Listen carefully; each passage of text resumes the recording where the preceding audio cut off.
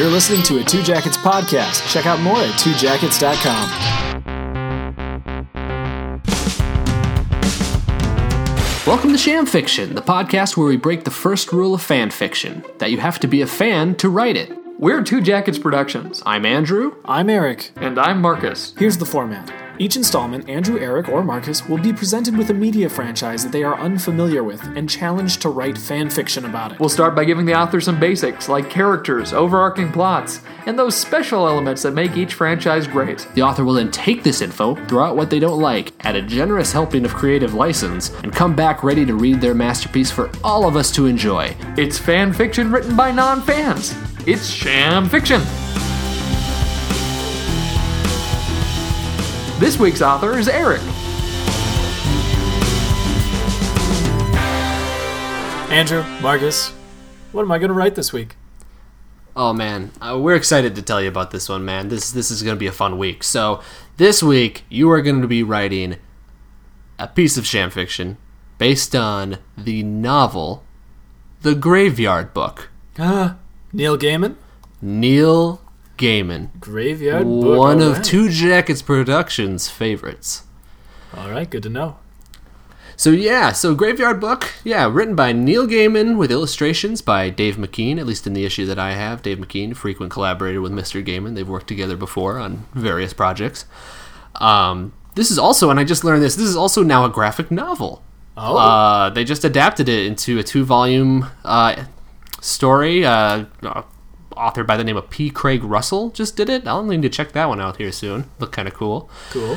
Different artist, too. Not Dave McKean on that. Yes, thank you, Marcus. Yep. I think he did it. Yeah, different artist. Okay, P. Craig Russell was the writer on that. Anyway, The Graveyard Book that we're going to describe to you, the novel was released in 2008.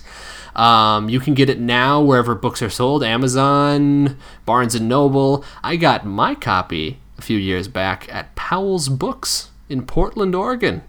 If you're ever in the Portland area, check out Powell's Books. It's a nice store. It's amazing. It's a wonderland of literature. The Graveyard Book. This is a fantasy adventure, as Neil Gaiman tends to write.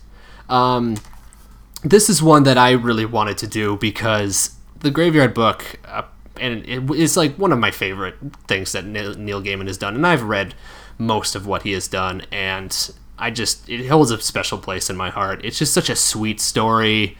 It's got all those Gaiman qualities that you like, this world that is our own, but it's kind of right next door where it's set, this kind of fantasy realm that's right there. But from a really unique and really fun perspective. Marcus, what's something that you really dig about this property? Oh boy. Well, you hit it right on the head. Gaiman's probably my favorite author, just because I love reading his prose so much. A page from Neil just feels like it's a warm blanket. It's the language is so beautiful and enveloping. And so anytime he releases something, I've ordered it months in advance. This was one that I'd ordered back in college, and I forgot I'd pre-ordered it. Showed up at my door, and I stopped everything to read it straight through, even though I had homework to be doing. And that's just the way of these kinds of stories. And this is particularly great because it's one of his all-ages young adult stories. So it's a sweet story, it's a straightforward story, and it's emotional and touching. Yeah, so let's get into a bit about what it's about. So, Graveyard Book, it follows the adventures of Nobody Owens. His name is Nobody. Owens. Nobody. So minor spoilers ahead. Oh, thank you, Marcus. Any of the big ending stuff, but we'll talk a little bit about the first few chapters in particular. Sure. That is good to note. Yes, so Nobody, that is his name. Nobody Owens, or Bod. He goes by Bod. That's kind of the nickname that he's given by those around him. He's a bod man. Gotcha. Yeah, he's the bod.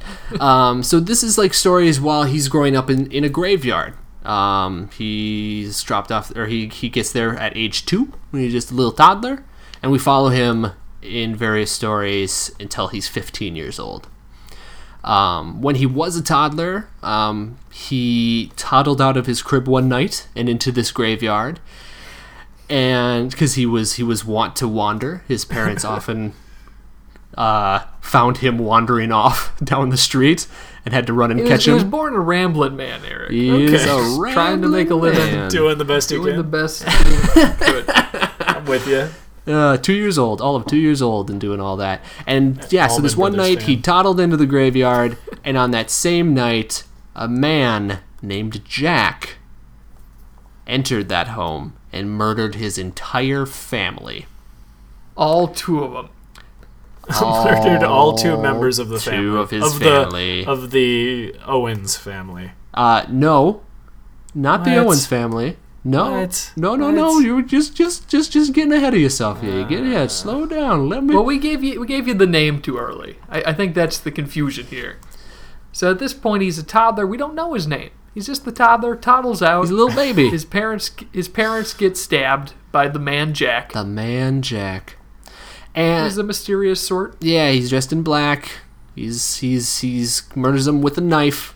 He's up close and personal type of guy. So this little baby toddles into this graveyard and immediately is doted on upon by these two people, Mr. and Mrs. Owens. They're ghosts that Oh. live in the graveyard. And they immediately take a liking to him, especially Mrs. Owens, who's very motherly, very sweet. And at the behest of the Lady on the Gray, who is this mysterious figure, kind of, and the people in the graveyard seem to hold her in high regard, because when she says that the people of the dead must have charity, they're like, okay, we're taking this kid in. And now Bod is the child of these ghosts in this Okay. cemetery. All right. All right. Yeah, so there was a little debate there, Eric. He showed up, he's a living thing, and he's talking to these ghosts. Well, he's not talking, he's a little baby, he's toddling at them. And This word. say that as many times as possible. Please. It's a great word. And so I don't know if it is a Miss- word, but I say it. Mrs. Owens, who never had a baby, says, "Oh my gosh, I love this baby. I want to have this baby." And the mother appears for a moment, and she's in distress, and she says, "Hey, I was just killed. Mrs. Owens, take care of my baby." And then everyone Oh. says, "No way, because he's a human child, and he can't exist in the graveyard." So they're having this whole debate. And if they were to let him go, we know the man Jack would kill him, because his job was to kill the entire family. So it's either give this guy the freedom of the graveyard, protect him, accept them as your own, or let him die. All right. So this graveyard is huge. This is a very, very large graveyard. I imagine it'd have to be pretty big. This isn't no little 20 gravestone thing by a church in the Midwest. This you know? ain't your prairie home cemetery. No, sir. This No, thing sir. is ancient. And it's a wildlife preserve now. Yeah, so Okay. no new people are being buried here. So a lot of these ghosts are rather old from a long time ago. But they're not just ghosts there, right? So there's this interesting character, kind of shadowy character, named Silas, Yeah. who we don't quite know what he is, but we're told that he's not alive. But he's also not dead. And he is the one who ends up naming the kid Nobody. Because they're saying all these different names. He looks like my Uncle Harry. He looks like your Aunt Sue. And he says, or Mrs. Owen says, he looks like nobody but himself. And Silas says that's a good name for him, right? So he's Nobody, and he takes on Owens because those are his ghost parents. Checks out. Yeah, this thing happens all the time, Eric. We haven't gotten to the unique stuff. We haven't gotten to the fantasy yet.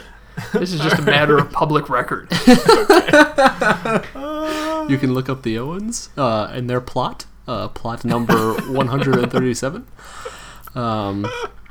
So yeah, Okay, well, tell me more. What's the fantasy then? If this is not the fantasy.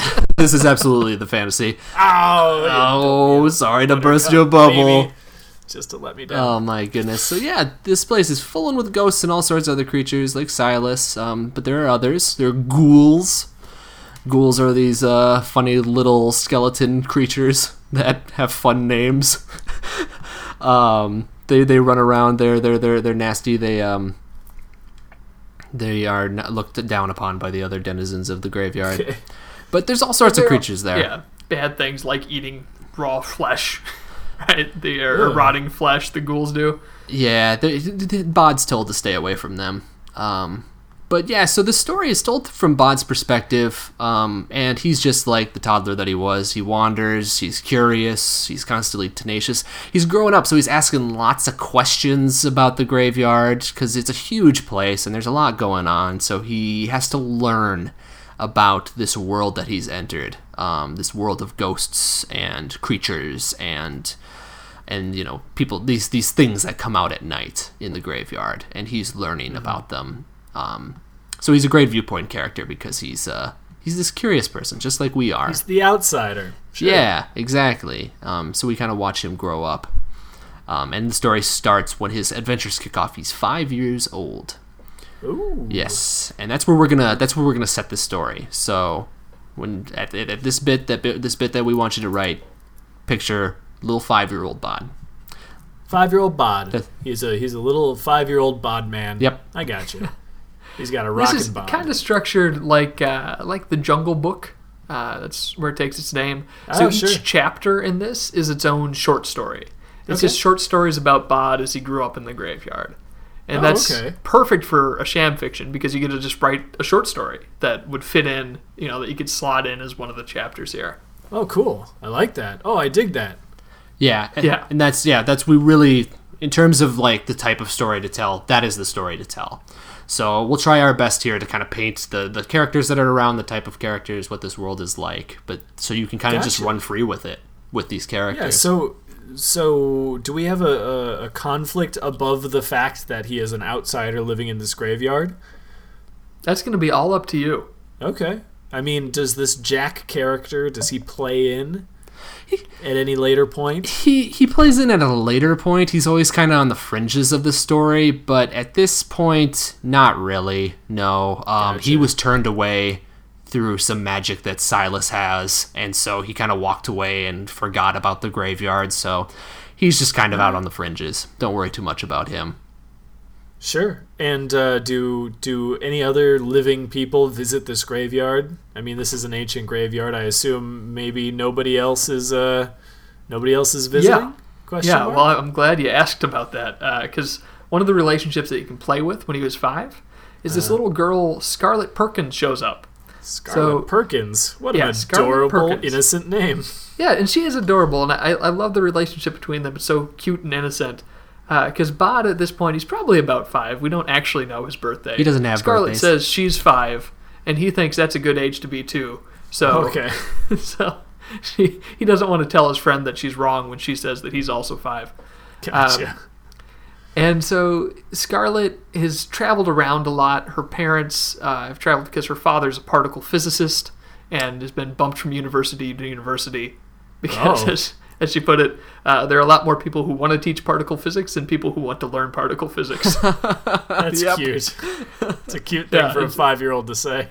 It's very She's cute. quite precocious. Yeah. So because this is like a nature reserve, this graveyard, her parents just let her go and play there. Get outdoors, get some fun. We'll be next door, and come back in an hour or two. So she meets Bod, and it's such a great thing for Bod because although he loves the people at the graveyard, he's never met a real human before, and he meets her, and they kick it off, and she helps him learn letters and the alphabet and tells stories, and they share stories. And Okay. of course, her parents think that Bod is an imaginary friend. Sure. I met this boy named Nobody in the graveyard, and he told me about all of the old gravestones. That just Yeah. doesn't sound like a real thing. Yeah, so this is Okay. something. This is probably a good point to mention that Bod does have a bit of magical powers to him. He's got a few. So when he was accepted into the graveyard by the lady on the gray and the ghosts and the denizens there, he was given the freedom of the graveyard. That is what it's called. Yeah, write that down. Freedom of the graveyard. And this allows him to pass through solid objects when he's in the graveyard specifically.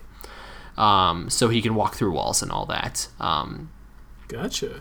And because he's so young at this point, he doesn't have too many other abilities. One thing that I suppose at this point he could do a little bit is fading, which allows him to become invisible as long as he's not under direct attention at that moment. He can fade into the background.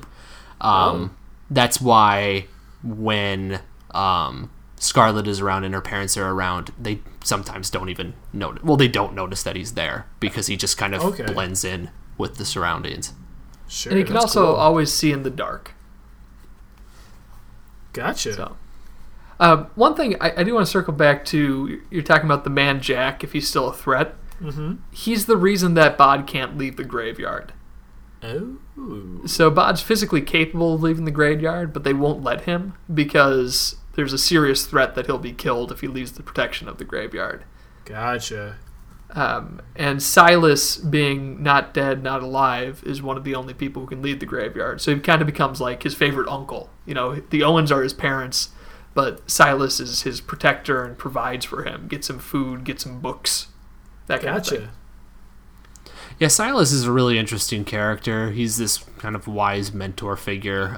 Bod is really drawn to him. I mean, in terms of like asking the questions, he always goes to Silas because Silas, he's really curious of the boy too. He kind of like that uncle comparison is kind of interesting because I think that fits it rather well. Great. Well, he's compassionate. So Silas is compassionate, and he also talks to Bod like he's an adult. Yeah. So, yeah. So he doesn't lie to him, but he'll just say things straightforward. Like, someday you'll be able to go out there. Or, I might be able to do this, perhaps. It's not, sure, kid, we'll do whatever. It's that adult tone. Gotcha. Are there any other, I guess, tropes, things that I should be aware of that are kind of permeate the language of this thing? Any jokes that you want to see? Sorts of recurring elements? Anything? So, I mean, the characters within the graveyard are really fun, so feel free to invent your own, of course. That's kind of what we want to do. But they're all, again, this is one of his family-friendly works. So everything's kind of quirky and kind of fun. So the characters themselves, we're talking about this ancient cemetery. So some of them are really old and really out of touch. So there's plenty of quirkiness there. There's one called Caius Pompeius, and he is the ghost of a 2,000-year-old Roman soldier. Okay. Caius Pompeius. And he is like the sort he's very protective of the graveyard. He's the sort of guy that comes running immediately and kind of acts like he's the protector of the graveyard, even though he really isn't at all because he's a ghost and there's really nothing he can do. Yeah. And then naturally. And then there's Josiah Worthington, Baronet. And Josiah is the ghost of a 300-year-old politician who bought and preserved the graveyard. He was responsible for making it a nature preserve and protecting it when he was alive. And then he was buried there in the best spot in the graveyard. My favorite thing about Josiah is that he just doesn't think people appreciate how much that he preserved the graveyard. Yeah. He doesn't let them forget it. Like think about a politician saying, "Hey, I did this thing. It was great. Aren't you happy you have clean drinking water?" Gotcha. Anything else I should know? Should I just run through my notes and kind of give you what I got? So I got a couple things I need to say before you run off there. Sure. So as far as the trope goes, that time period, the range, so the Romans were there before that, there were the Celts, maybe even things before that, and there are people in all periods of history. So you have Industrial Revolution, you have witch hunts, all that. So play with different time zones, different time periods, and the precociousness and interaction between those types of people is a lot of fun. But the big thing I gotta say that you need to think about here is the language. So obviously Gaiman, I've mentioned, has some of the best prose around, really just beautiful language. Yeah, no pressure. No pressure, but try to think about that. Think about being figurative in your language, having a lot of these comparisons. And also, this is written like you would verbally, orally tell a story. Oh, so, yeah. Okay. That's the kind of thing. In The Hobbit, how they have addresses, you might know as quick as a wink what the answer to the riddle is, but when you're sitting in this cave with a golem facing you, it's a lot scarier. That kind of address. Okay. So that can permeate your story. Just imagine, you've listened to Gaiman audiobooks. Just imagine that warm English voice of his Oh yeah, don't worry, I'll lulling butcher you it. into his worlds. Yeah, I want to hear your best gaming impression when you read. Oh lord. All right. One thing that I really want to point out, because I think one of the reasons that I love this book over his other work is that I'm also just into like graveyards and cemeteries. That's like an interesting thing. I when I go visit my folks, there's all these old cemeteries, ancient like frontier cemeteries out there in South Dakota, and I've been go visit them, see some of the old graves. I went on vacation to Mackinac Island a few years ago that has this ancient like Revolutionary era cemetery. I love cemeteries, and the cemetery really plays into this. So there's mausoleums, there's a chapel, that's where Silas lives. There's an amphitheater, that's where Josiah is buried. So all these structures and headstones, and there's a potter's field nearby where with unmarked graves. These elements that you think of when you think of a cemetery. Like, Gotcha. I would love to see you play with that and kind of have that tied into the story. And Andrew play has with legends. Play with legends and folklore. Anything mysterious, ghosts, goblins, whatever, you can bring them into this world. Okay. Yeah, because it's so strictly from Bod's perspective. A lot of the time, we learn that, oh, hey, this person or this character is this sort of creature, but because it's Bod, he doesn't know what to call them, so he just sees their traits and sees what they can do. But we, as the readers, are like, oh, that thing is this thing, that's a swamp creature. It's like a werewolf. Yeah. So that sort of Frankenstein. thing is really fun to kind of piece together, like, oh, that character was this, like, because it's Bod, he doesn't know the world as well as anybody else. So all right, I think we're going to do the summary before we get into bonus points, right? Yes. Yeah, here, let me run through what I got. So we got the Graveyard Book. It's by Mr. Neil Gaiman. Yes. It is a fantasy adventure novel. It's a sweet story, young adult. It has beautiful, enveloping language that you can wrap up in like a warm blanket, and I will not do it justice. Do your Certainly best. not. Our characters, we have Nobody, who through the course of the story becomes Nobody Owens, or Bod for short. He has terrible parents because he toddled out into this graveyard while they were busy getting murdered. That's just shoddy parenting. It's the first chapter of what to expect when you're expecting, I think. Don't get murdered. Okay. So he toddles off into this graveyard when he's 2. He is welcomed into the graveyard by the dead folks that live there. He's given the freedom of the graveyard, which lets him walk through walls and lets him fade out, and he can see in the dark. He is a wanderer. He is curious. He's growing up and learning. He is 5 years old now, where we will take this story. Jack is the name of the person who murdered Nobody's family. Mr. and Mrs. Owens are the ghosts who take Nobody in. They never had babies, so they want a child of their own. And the murdered mother gives them consent to take care of the baby, so I guess it's all right. Lady on the Gray is, I guess, the boss of the cemetery, said, hey, listen up. You do this thing. You take care of this kid. Great. There are people in this graveyard from all time periods. It's an ancient cemetery and also a nature preserve, because why not? There's Silas, who is like Bod's favorite uncle. He's not alive, but not dead. He names Nobody. He lives in the chapel. He speaks to Bod like an adult. There are ghouls in the graveyard, little skeleton monster critters that run around eating rotting flesh. That sounds cute. Each chapter in this book is a short story. Bod meets Scarlet Perkins, who's a cute, innocent 5-year-old girl who's the daughter of a ramblin' particle physicist. So that makes sense.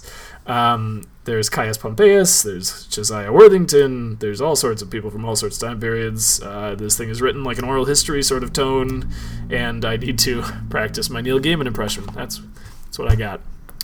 Any glaring omissions? I think you just about got it. All right, any bonus points? So okay, go ahead, Marcus, go ahead. Oh, I was going to say, to be clear on the assignment, it's to write a story.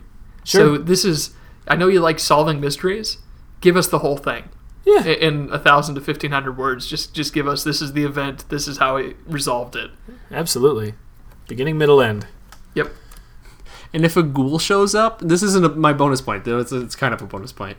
So let's maybe just call it a bonus point. Yeah, why not? Confusing! If a ghoul shows up, it should have an amazing name and talk in a Cockney accent. So ghouls have these crazy names that I absolutely love. A few of them include the Honorable Archibald Fitzhugh and the Bishop of Bath and Wells and the 33rd President of the United States and the Emperor of China. They have like these great titles and like extravagant names that they give to themselves because they think they're the best. They're very overconfident and silly and amazing. Right. They can they fly? No, Andrew, but they're super strong and they can like swing and like carry. Oh, right. Like they like toss Bod around like he's nothing. They toss him between them, even though they're his size. Yeah, they're so funny. They come from a ghoul gate. If you decide to talk about ghouls, one of the nastiest, most decrepit grave in the graveyard is a ghoul gate, and there's one in every graveyard. Oh. Yeah. Okay. The reason I didn't want to necessarily say that's my bonus point is because ghouls are very specific and they would take over your story. So I don't really want to call that a bonus point. Oh, the bonus point that I fine. do definitely want to give you is that anytime a new ghost is introduced, a new ghost that is from the cemetery, if they're new, Gaiman places this little parenthetical after their name with their inscription from their cemetery or from their headstone. Oh, from their epitaph. Gotcha. Yeah. Okay. So there'll be like, for me, it would be like Andrew Neil, 1987 to 2016. He died as he lived, covered in bees.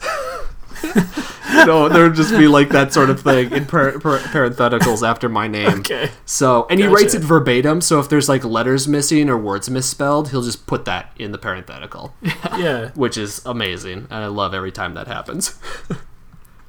Gotcha. So I'm giving you kind of an abstract bonus points here, Eric. You're writing about a couple of 5-year-olds. If you write something that makes me feel like they're actual 5-year-olds, then I'm going to give you the bonus points. Okay. So just, to me, that means that things that you're really confident about, you can get into arguments easily. There's a lack of knowing, but at the same time, that supreme confidence that you know everything. Sure. And yeah, just anything, if you read it and I go, wow, that's spot on like a child, I'm there. That's bonus points. All right, groovy. I can dig, Holmes. All right. That's fantastic. Any other I questions? think I got... No. We're excited, man. Nah, man. This is a lot. I've written more than I normally do. It's going to be interesting. So I'm going to take off and write. So see you later. That was a nice touch. Yeah, it was good.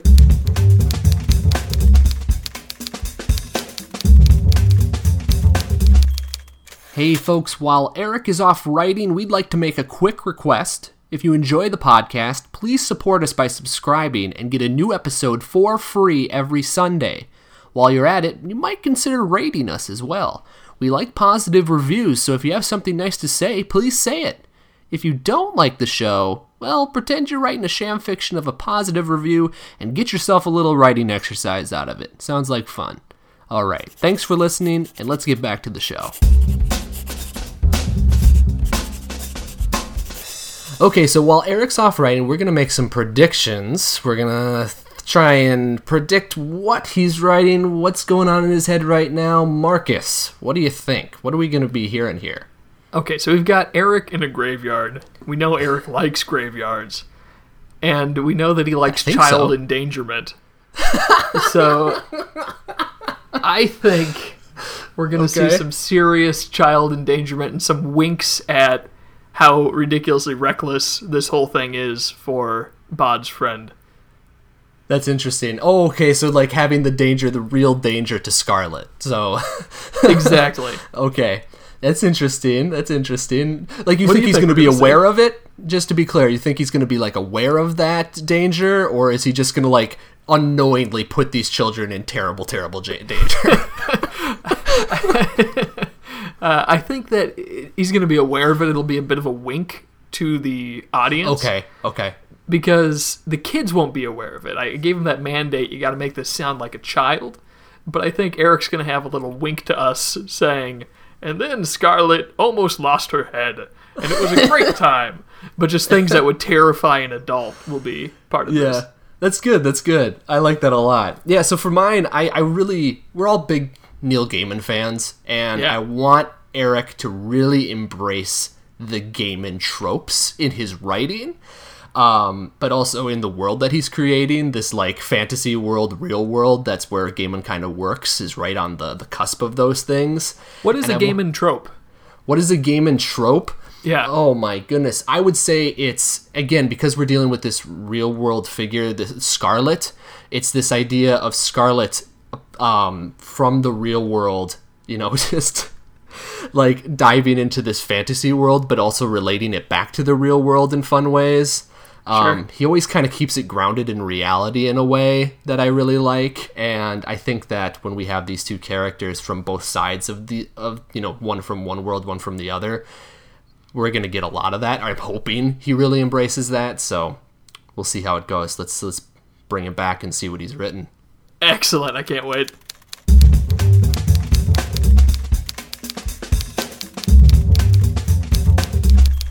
Okay. I did it. I'm back. You're back. You're here. How are you? We're doing great. How are you? I'm feeling great. Did you come back from your journey changed and with an object from your lesson? No, that's not how I tell stories. I prefer my characters to stay stagnant and never Slice learn. of life. Just like myself, yeah. Just like reality. Grim reality. Excellent. But I think you're gonna get a kick out of this. I don't know if this is anything like Neil Gaiman or if it's anything like a Graveyard Book, but I am at least gonna do the voice or try. Oh yay! It will be spoken with an accent. I can't guarantee you it actually sounds like Neil Gaiman or anything that sounds like an actual English accent, but Eric, I gotta ask, what is that you have on your desk there? Was God, that what I what's going think on? it is? what's That going you- on? No, that paper. What's on that paper? Oh, I have a little print off of Neil Gaiman right here in front of me so that I can get some inspiration. That's Try a to great channel the headshot. Gaiman. It's classic Neil. That is a Neil Gaiman headshot right there. Oh, All I have to looking do at is look you, him. Yeah. encouraging you throughout. Well, Eric, just don't get self-conscious. Remember, Marcus and I are the only ones listening. You're among That's right, friends. yeah. Hi, Mom. All right. All right, let's get down to it. All right. Let's do this thing. So Exciting. this is Graveyard Book by Eric Carlson. It was a dreary, grey morning when nobody in Scarlet met the graveyard's only witch. I mean not to tease you, dear reader, with talk of bubbling cauldrons and old women with warts on their noses, or of dark rituals and spells cast to ensnare unsuspecting children. These are old tales that have been told and retold countless times in households and schoolyards in every land I can think of, so they don't need any extra telling from me. Scarlet herself had heard these dusty witch stories dozens of times, mostly from her teachers, and perhaps that they are the reason that she behaved the way she did that morning. But let's not get ahead of ourselves. "Bod, you mustn't walk over the graves, it's bad luck," Scarlet pleaded, as nobody led the way from the O'Neill mausoleum towards the hill. "Well, it's not like anybody's home, Scarlet," nobody replied emphatically, without altering course. "Marcus is visiting relatives in France." They were off to the lookout spot on the top of the hill next to Josiah Worthington's coveted plot, and the quickest way to do that without skirting too close to the dark grave where the ghouls lurked was to cut over a few graves. Scarlet made a wide loop around the grave of Marcus Goddard, 1891 to 1951, Loving father, devoted husband, avid accordionist. He will be missed, but not that racket. And hurried to catch up to Nobody. You're walking too fast, she huffed. Nobody rolled his eyes. Your legs are too short, he countered. I'm taller than you, she said, putting on a burst of speed in order to walk a little ways in front of the boy. It's just I've never met a witch, and I think I'd like to, said Nobody, with a ponderous tone in his voice. A witch, she repeated, a knowing smile on her face. Do you even know what a witch is, Bod? He thought for a moment before answering. No, but Silas says I ought. This caused Scarlet to stop in her tracks and turn to face Nobody, who halted as well. You don't know what a witch is? She asked in a way that made Nobody's cheeks feel hot. Nobody, everybody knows that witches are bad. They bake children in pies. Nobody sniffed and kicked at a little white flower sticking up past a crumbling old headstone, his hands thrust deep into his pockets. Scarlet often liked to point out how much more she knew than Nobody. Her father was the smartest man in town, after all, and so she must be the smartest girl in town by default. It made him feel sad to be proven that he knew so little, but it cheered him greatly to prove that he knew something she didn't. Maybe not all witches are bad, Nobody suggested. Scarlet just looked at Nobody's feet. You're standing on another one, she said, crossing her arms. Let's go this way, around the plots. With that, Scarlet took off to their right, directly towards a dark grave overgrown with weeds and a wicked-looking hawthorn shrub with black berries. Of course, I'm sure you know what that means, dear reader. Scarlet! Nobody called after her. Not that way! But it was too late.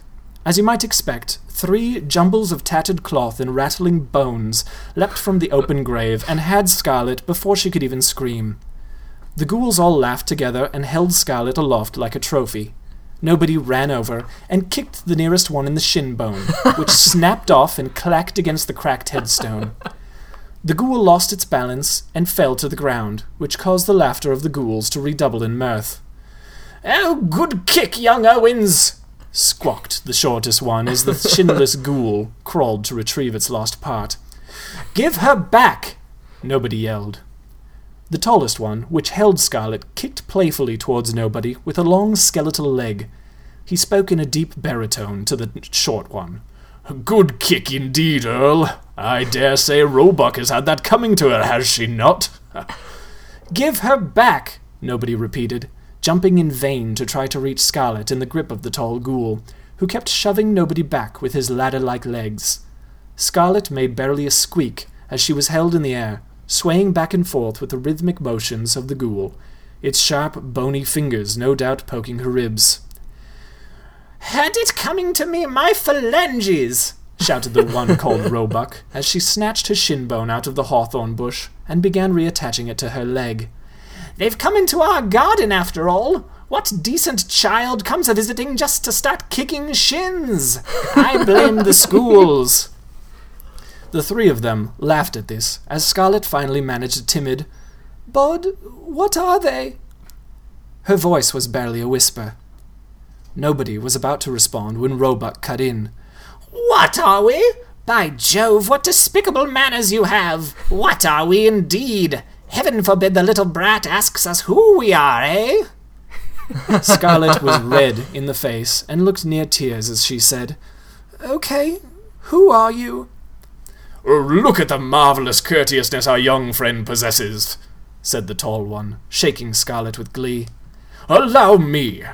This handsome chap over here, the ghoul said, using Scarlet to point to the short one, is the undisputed Earl of Skye and Sea. Don't dispute the title. That comely lass over there, he pointed again at the one with the newly attached shin, is the Sears and Roebuck catalogue. She did a curtsy and gave a devilish grin to Nobody. And lastly there is my good self, and I am called God's only Son, our Lord Jesus Christ. The ghoul bowed low, which brought Scarlet within jumping height for Nobody. Without another word, he grabbed Scarlet's trembling hand and yanked her out of God's only Son, our Lord Jesus Christ's grip, and began running like mad up the slope of the hill. The Sears and Roebuck catalog shouted, "Rude, that!" from behind them, and the laughter of the undisputed Earl of Sky and Sea rolled up to meet them like a thunderclap from a distant storm. Nobody was finding himself struggling to run faster than Scarlet as they puffed their way closer and closer to Josiah Worthington's plot. He briefly harbored the hope that the ghouls had let them go, but he spared a quick glance over his shoulder and nearly fell to the ground when he saw that they were mere yards behind them. "Keep going!" Scarlet shouted, holding on his hand as he stumbled. They crested the top of the hill and blew past Josiah's tomb without so much as a glance. Nobody wasn't exactly sure why he had steered them up the hill, but his mission to find the graveyard's only witch was the most recent tangible thing on his mind. The impossibly long strides of God's only Son, Jesus Christ our Lord, soon proved too much, and just as the two of them entered the dark and twisted woods to the rear of the hill, they were both snatched up like two puppies about to run out into traffic. "No, no, no," chided God's only Son, Jesus Christ our Lord, as they struggled against his grip. "We were just getting acquainted." He shook them and bonked their heads together as the other two ghouls laughed. It was that lucky moment that the witch decided to enter our tale. The ghouls didn't know it, but they had stumbled onto a very dilapidated and overgrown grave, much like the one they had all come from. Unlike the ghouls' grave, however, the headstone on this one had fallen over years ago, and bright green flowers had sprung up to cover it. The grave had belonged to Violet Emily Hackensack, 1675 to 1696.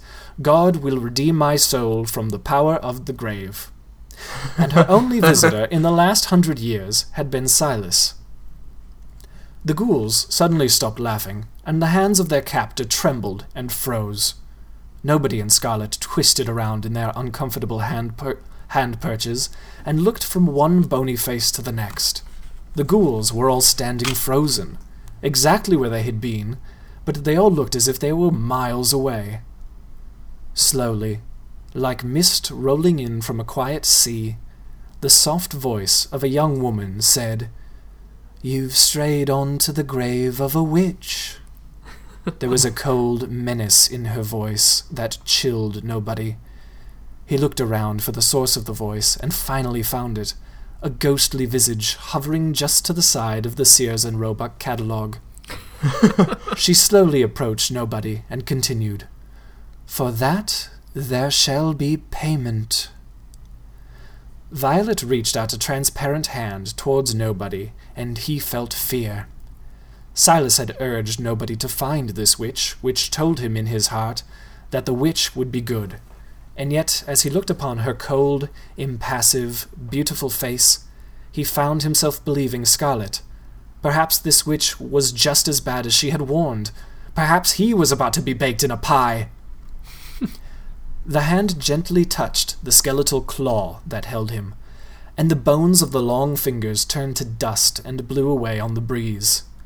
Nobody fell onto the broken headstone and watched in silent wonder as Violet floated to the other side and released Scarlet in the same fashion. She fell next to him in a heap. She looked terrified. The witch addressed the ghouls, saying, "You've given part of yourself. I will consider this payment enough." With a wave of her hand, the ghouls were suddenly animated again. "My hands! My beautiful hands!" shouted God's only Son, our Lord Jesus Christ, as he fell to his knees before them. He turned for support from his friends, but they were already bouncing off down the hill. The tall ghoul jumped up like a spring and took off after them, shouting obscenities the whole way. Nobody stood and reached a hand out to help Scarlet up as well, but she pulled away, her eyes locked in terror on the ghostly witch. "Scarlet?" he asked, stepping closer to her. She turned onto her knees, scrambled up, and began running. "Scarlet, it's a good witch!" he shouted after her as she flew down the hill towards the graveyard exit and her home beyond. Nobody thought about chasing after her. But then he remembered he had come this whole way to look for the witch, and now he'd found her. What's worse, he hadn't thanked her for helping them. He turned to her and found a soft smile on her lips. "Your friend looks like she's seen a ghost," she said quietly. "Or a witch," he offered. He looked at her a long moment before saying, "Thank you." Violet just nodded, then faded from nobody's view, leaving him standing alone in the woods at the top of the hill. He smiled and spoke to himself. "I told you she was a good witch." The end. Wow. Ta-da! A long one, I know. Oh, Eric, but when did you get here? Hi. we were listening to Neil Gaiman. Yeah. Oh, was that passable? Don't answer that. I don't want to know. It was good. It was a good voice. It was a good story. Thanks. And a good story. Yeah, it was. You say it was long, but I did not feel the length because I was enjoying it. Oh, good. Yeah, man. I adored this. Like, this is one of those shamfics that I am so tickled by how close you got to it. Like, how... Oh, really? Yeah, man. You should... Neil Gaiman would be looking upon you proudly right now. Oh. We hope. We can only hope, not knowing him or have ever met him and only know him from his writing. Sure. But it was... man. As a huge Gaiman fan, I loved it. The voice, not your voice specifically that you were using, but the voice of the prose was great. As we talked about in the opening segment, that storytelling voice to the way he writes, you nailed it. That was so much fun. I was just awesome. lulled into it just by the language that you were using and the way you were telling the story. How, the story, it's like we're hearing it from a storyteller. I mean, we are actually hearing it from a storyteller, and that was so much fun to listen to. Marcus, what are your initial impressions? Yeah, I think, above all, you told a full story, which is what we really wanted to see from this. I loved the parallel from the beginning with Scarlet saying you can't step on the graves, Bod saying that's not a problem, and then that's what got the ghouls in trouble at the end. It's such a classic fairy tale device, and it so reads like the types of stories that we hear from Neil. And I was very impressed by that. I loved the language, like Andrew said. I think he did a good job with the narrator. That one bit he said with the grave marked with, what was it, blackberries or something? Yeah, the ghoul grave, hawthorn bush with blackberries, yeah. Yeah, and the narrator at that point says, of course, that's something bad going to happen. Yeah. I love that aside. That read very tokenish, but also what we see here in the Graveyard Book, and I liked that playfulness. Mm-hmm. That's what a good storyteller can do. They can say, audience, I'm taking you with me. You have to trust that this is going to go somewhere. Mm-hmm. And it's just fantastic. It makes you feel like you're being let in on a secret. Yeah, and really quickly, I also want to mention the how closely and how much fun it was to hear your descriptions of the ghouls. You use the exact same language that he uses in the book to describe them. You say bouncing. You talk about the descriptions of their bones rattling and everything. And perhaps it was great. It felt like the ghouls and the names. Oh gosh, the names. Well, I had to. You mentioned it. You told me not, okay, don't do ghouls, because if you do ghouls, they'll take over your story. But I was tickled by that whole idea when you described it. I'm like, oh, I have to do this now. Yeah, and the way in the writing you refer to them by their whole names for the most part, that's the way he does it. Because they have these big, long names, even in the prose, in their dialogue, it's always by, their full title, their full name. That's great. Fantastic. I loved the undisputed Earl and the aside about don't dispute that. And with Roebuck, I was hoping that it was the Sears and Roebuck, and you delivered. When he said that, I was thinking, who's oh my gosh, it's a Sears and Roebuck. And it was. It's just dated enough. It's a big important name, exactly. Yeah.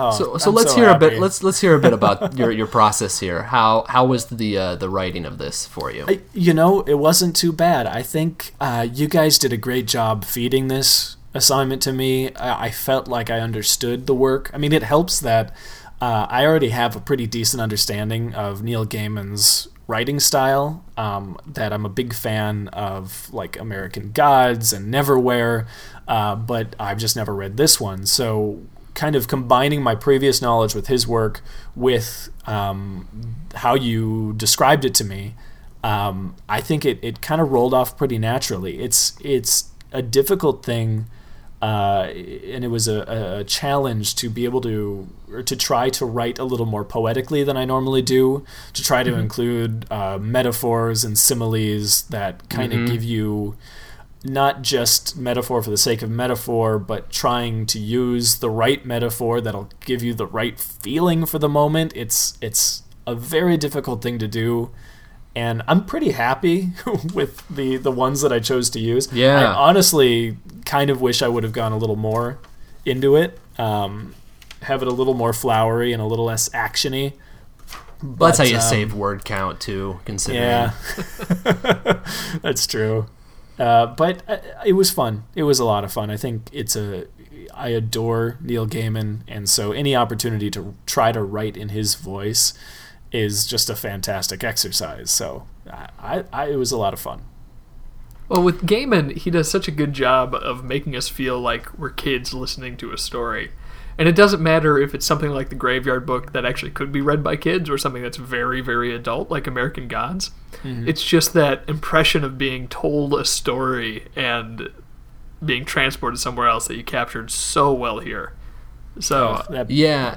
And that was one of my secret bonus points for you, was that, I just want to bring that up right now while we're on the subject, is that I wanted this to feel like I wanted you to use these Gaimanisms throughout, and you totally did, between the language itself, but also, as Marcus said earlier, those references to fairy tales that we should all know. I mean, I should say those, like, not even just the built-in, like, mechanics of the grave stepping, but also that bit about the bush, which was fantastic.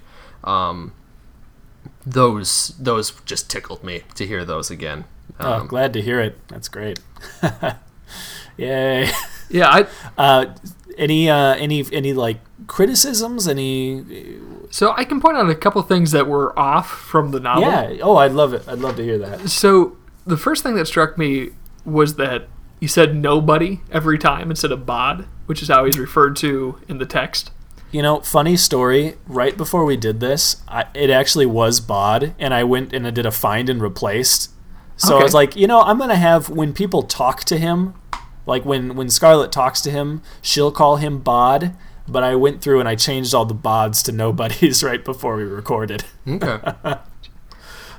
You played more dipping into Scarlett's mind than they do in the original story, which I think is great, and I know that you have a proclivity towards the female protagonists and getting in that headspace. So that was good, but it's a little bit different. Oh, interesting. Okay. I'm trying to think what else was a little bit different, because so much of this was just spot on. That's insane. Yeah, the only thing that I can think of is the fact that the witch had a grave, like an actual headstone, because in the book it's very clear that witches were buried in unmarked graves. They're buried in a potter's field next to the graveyard. Oh, I didn't know there were witches at all in this story. Well, that was the... That's I thought we went into that a little bit. There's a witch, Liza Hempstock, in the story. Oh. Which is very interesting, because you did Violet a lot like Liza in terms of the way that she was really handled. Spooky. The similarity of the names is kind of freaking me out right now. Violet and Liza. Violet Hackensack. Hackensack and Hempstock. Uh-huh. I liked Hackensack a lot. That felt very whimsical and Gaiman-y. There are Hempstock witches in a lot of Gaiman stories. They kind of cross the boundaries between the different works that he does. Oh, gotcha. Oh, since we're talking about that gravestone, I loved that little detail that you mentioned, that the only person that visited her grave was Silas, because that was that was a great detail all around. I mean, Silas wasn't a big part of this story, but even that little act of kindness is a total Silas thing. You know, this care for the creatures, of all the creatures in the graveyard. Yeah, I wanted to see more Silas. The other time that you mentioned him, though, was also perfect. Just the throwaway line from Bod saying, "Silas said I ought," when referring to knowing about witches. Yeah. And that just seems like that tells me a whole conversation that happened off screen, and I loved it. Just Silas, yes, you should know about witches. Not witches are dangerous, you must avoid witches, or witches are misunderstood. Just, this is something you should know, being a member of the graveyard. Great. Oh, good. Oh, and gosh, your opening line. Can you read the opening line back again? Okay, I'm going to use my real voice. You may. It was a dreary, grey morning when nobody in Scarlet met the graveyard's only witch. Is that the line? Yes, that was a perfect opening line. That felt more than anything straight out of the Graveyard Book. It's just, this is the story you're going to be hearing, and addressing the reader straight off. I loved that. You had me just from that line. Oh, great. Hee hee. I'm so pleased. It's really hard for me. Like, I'm listening, I'm thinking about this, going over my notes, looking at our notes from before, and just my enjoyment. I had a big, goofy smile on my face the whole time you were reading that. I was so happy. And like Marcus said, just a complete story with all sorts of great technical, craft things, like the these hints being dropped, these references to fairy tales, the witches' pies, things like that, which Gaiman loves to do, but are just also just fun storytelling techniques. And man, it's when we get, I'm just gonna say, like, I'm gonna be giving you full score. I'm gonna be giving you all 10 headstones out of 10, because I just enjoyed the heck out of this. Oh, you guys are making me blush. But and just really quick while I'm at this, my bonus points with the inscriptions, really fun, especially the accordionist. Really dug that. Awesome. Yeah, that's great. Oh boy, Marcus. Gosh, I was so pleased by this whole thing. You didn't get my secret bonus points, but you did something better. So again, if you've been listening to this podcast for a while, which I know the two of you on the podcast with me have, you realize that I haven't been great with the secret bonus points. And the truth is that I'm happier when I'm not great with the secret bonus points, because it means you did something better or unexpected. Sure. So my secret points here were that you were going to have a winking nod to the reader or to the audience about child endangerment. Oh. And just have them do something very dangerous that they blow off because they're kids, but an adult would be mortified. Okay. But because you kept this so much within the realm of fairy tale storytelling, and you didn't deal with any real threats, they were supernatural threats, that didn't quite happen. But I like what you did there more. You did absolutely get my original bonus points, which was the description of a kid. And do you want to know the line that did it for me? Oh, please tell me. It was the exchange. I'll have you read it back again because I just want to hear the story more. It was when Bod and Scarlet are talking, and they say, your legs are too short. That's the problem why you're going so slow. And I'm taller than you. What was that exchange? Yeah, you're walking too fast, she huffed. Nobody rolled his eyes. Your legs are too short, he countered. I'm taller than you, she said, putting on a burst of speed in order to walk a little ways in front of the boy. That was perfect. That is such a childish thing. Good. Your legs are too short, but then obviously I'm taller than you. Really, really good there. Oh, good. That was the thing I was honestly... I love these assignments partly because of the bonus points. I always try to use the bonus points as my limiting factors, the creative restrictions that I have to use. And that one worried me greatly. Like, I loved the opportunity to do Andrews, which was the epitaphs on the headstones. Like, that's a fun thing. But I was really worried about the childlike tone. And honestly, the only thing I could think of was like, well, I guess they'll just argue about stupid stuff. That's what kids do, right? That is pretty much what they do. Yeah. So I'm glad that it worked for you. Yeah, that was right on. And gosh, in the end, just as we talk about writing on this podcast, you just hit the fairy tale format so well. And it was so important that Bod says thank you to the witch for helping, because that is part of a fairy tale. You have to thank the people who helped you along the way. And excellent. So I'm going to give you a very high score. I can't quite give you a perfect score, but I'm going to give you 205 out of the 206 bones in the human body. So the shin will elude you for today. That's fine. It got kicked away. I get it. Yeah. And Andrew, I think you already gave me your score.